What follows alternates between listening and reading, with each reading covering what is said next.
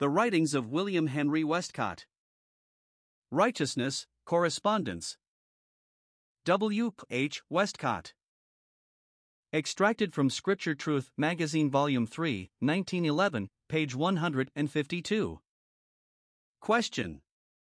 It is often stated, in evangelical circles, that while the believer's sins are put away by the blood of Christ, what constitutes his positive righteousness before God is the perfect life of the Lord Jesus, as described for us in the four Gospels. It is further stated that this is not a mere legal righteousness, in that the perfection of the Lord's earthly life far transcended a bare obedience to the letter of the law. Perfection was found in him, and this, it is said, and not merely his obedience to the law, constitutes the believer's righteousness. Would you kindly help with this?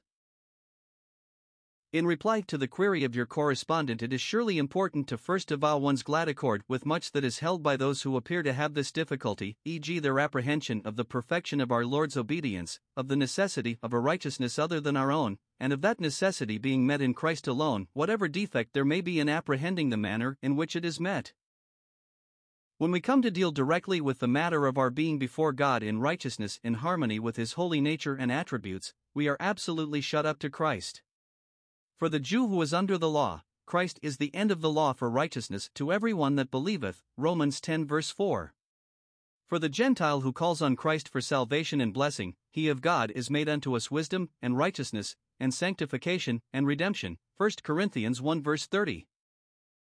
Both of these chapters are written of Christ in his resurrection state. The Apostle, describing the righteousness which is of faith, i.e., the righteousness in which the Christian is seen before God, says that it is not necessary to ascend up into heaven to bring Christ down, nor yet is it necessary to descend into the deep to bring Christ up again from the dead, these being accomplished facts subsisting in all their blessed value before God for the good of men. But when a man believes in his heart that God raised Christ our Savior and Deliverer from the dead, this is an introduction for him into a position in which God reckons him to be righteous before him. Romans 10 verses 6 to 10. Confession with the mouth accompanies this, and the believer is thus recognizable as a saved person. Everywhere in the New Testament where the doctrine of justification before God is expounded, and our standing in righteousness, the resurrection of Christ is implied and taught. He was delivered for our offenses and raised again for our justification, Romans 4 verse 25. Adam was the federal head of a race who inherited from him death and condemnation. Christ, having completed one righteousness in contrast to Adam's one offense, becomes in resurrection the federal head of a new race who participate with him in life and justification of life, Romans 5 verses 14 to 21. The grace that reigns through righteousness unto eternal life subsists in Jesus Christ our Lord, and is administered by him, ver. 21. It pleases God by the foolishness of the preaching to save them that believe. And of such it is written, of him are ye in Christ Jesus, who of God is made unto us righteousness. 1 Corinthians 1 verses 21 to 30.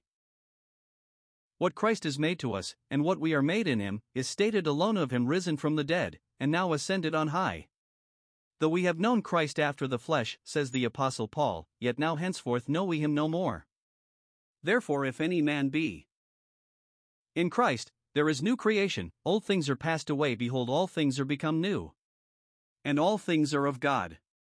For he hath made him to be sin for us, that we might be made the righteousness of God in him.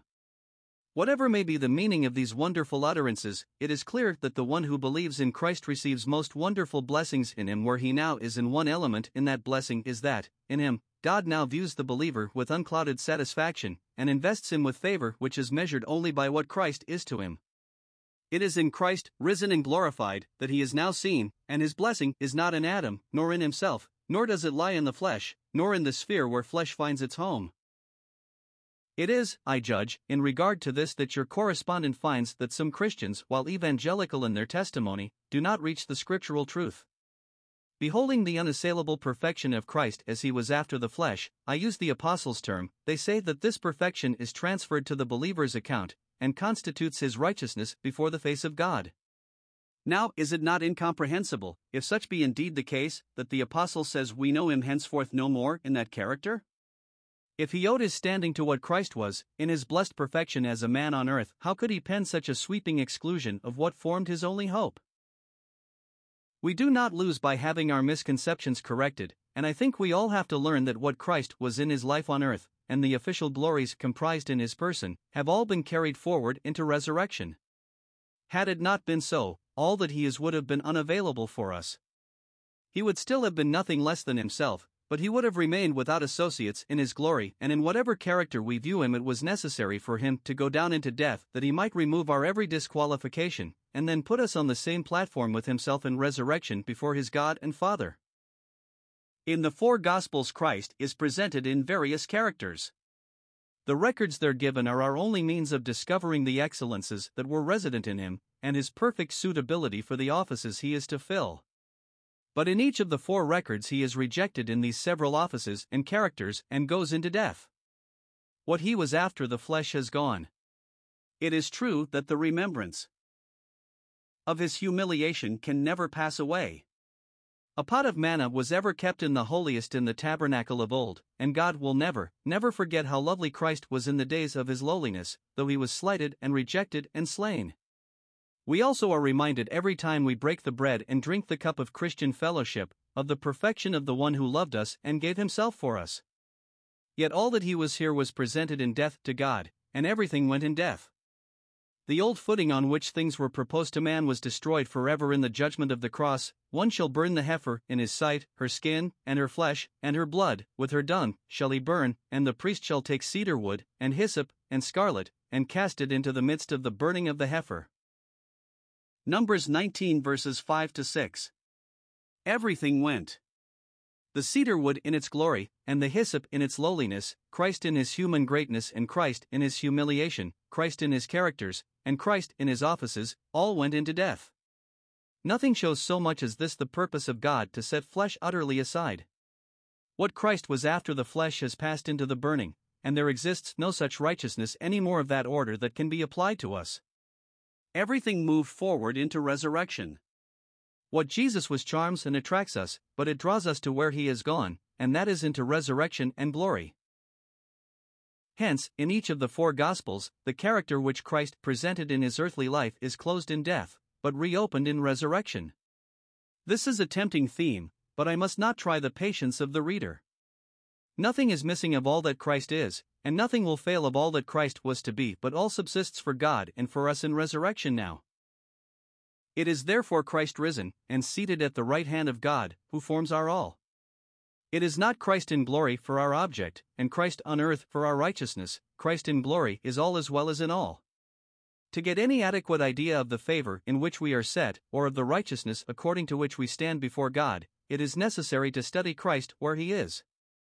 To begin with, just as it was a righteous thing with God to consume everything in the burning when Christ stood as our proxy at the cross, so has it been a righteous thing with God to raise our representative from the dead and to give him glory. The height to which he is raised corresponds to the depth to which he went for the securing of God's glory and our blessing. But he has taken that place for us, for his redeemed ones. It is true that we are still down here in our bodies, and are marked by weakness and frequent failure, but nothing of this enters into our standing before God. For a time we tread the desert sand, but our destiny is to be conformed to Christ in glory. By and by there will be no weakness to mourn over, and no failure to confess. The nature within, and the body itself in its resurrection condition, and all the environment without, will be in accordance with God's nature and attributes. There will be no thought or movement divergent from his will. This is what the Apostle Paul calls the hope of righteousness, i.e., full conformity to Christ in glory. In the meantime, our position before God being assured, and our destiny secured, it is ours to cherish Christ as our present object, and to yield our members servants to righteousness, that practical holiness may characterize us in this unholy world. Others are far more competent than the writer to open out the position and excellence of the glorified man who constitutes our righteousness at the right hand of God, but perhaps some of those of whom your correspondent speaks may be led to prayerfully consider and to heartily accept from God as much as has been said.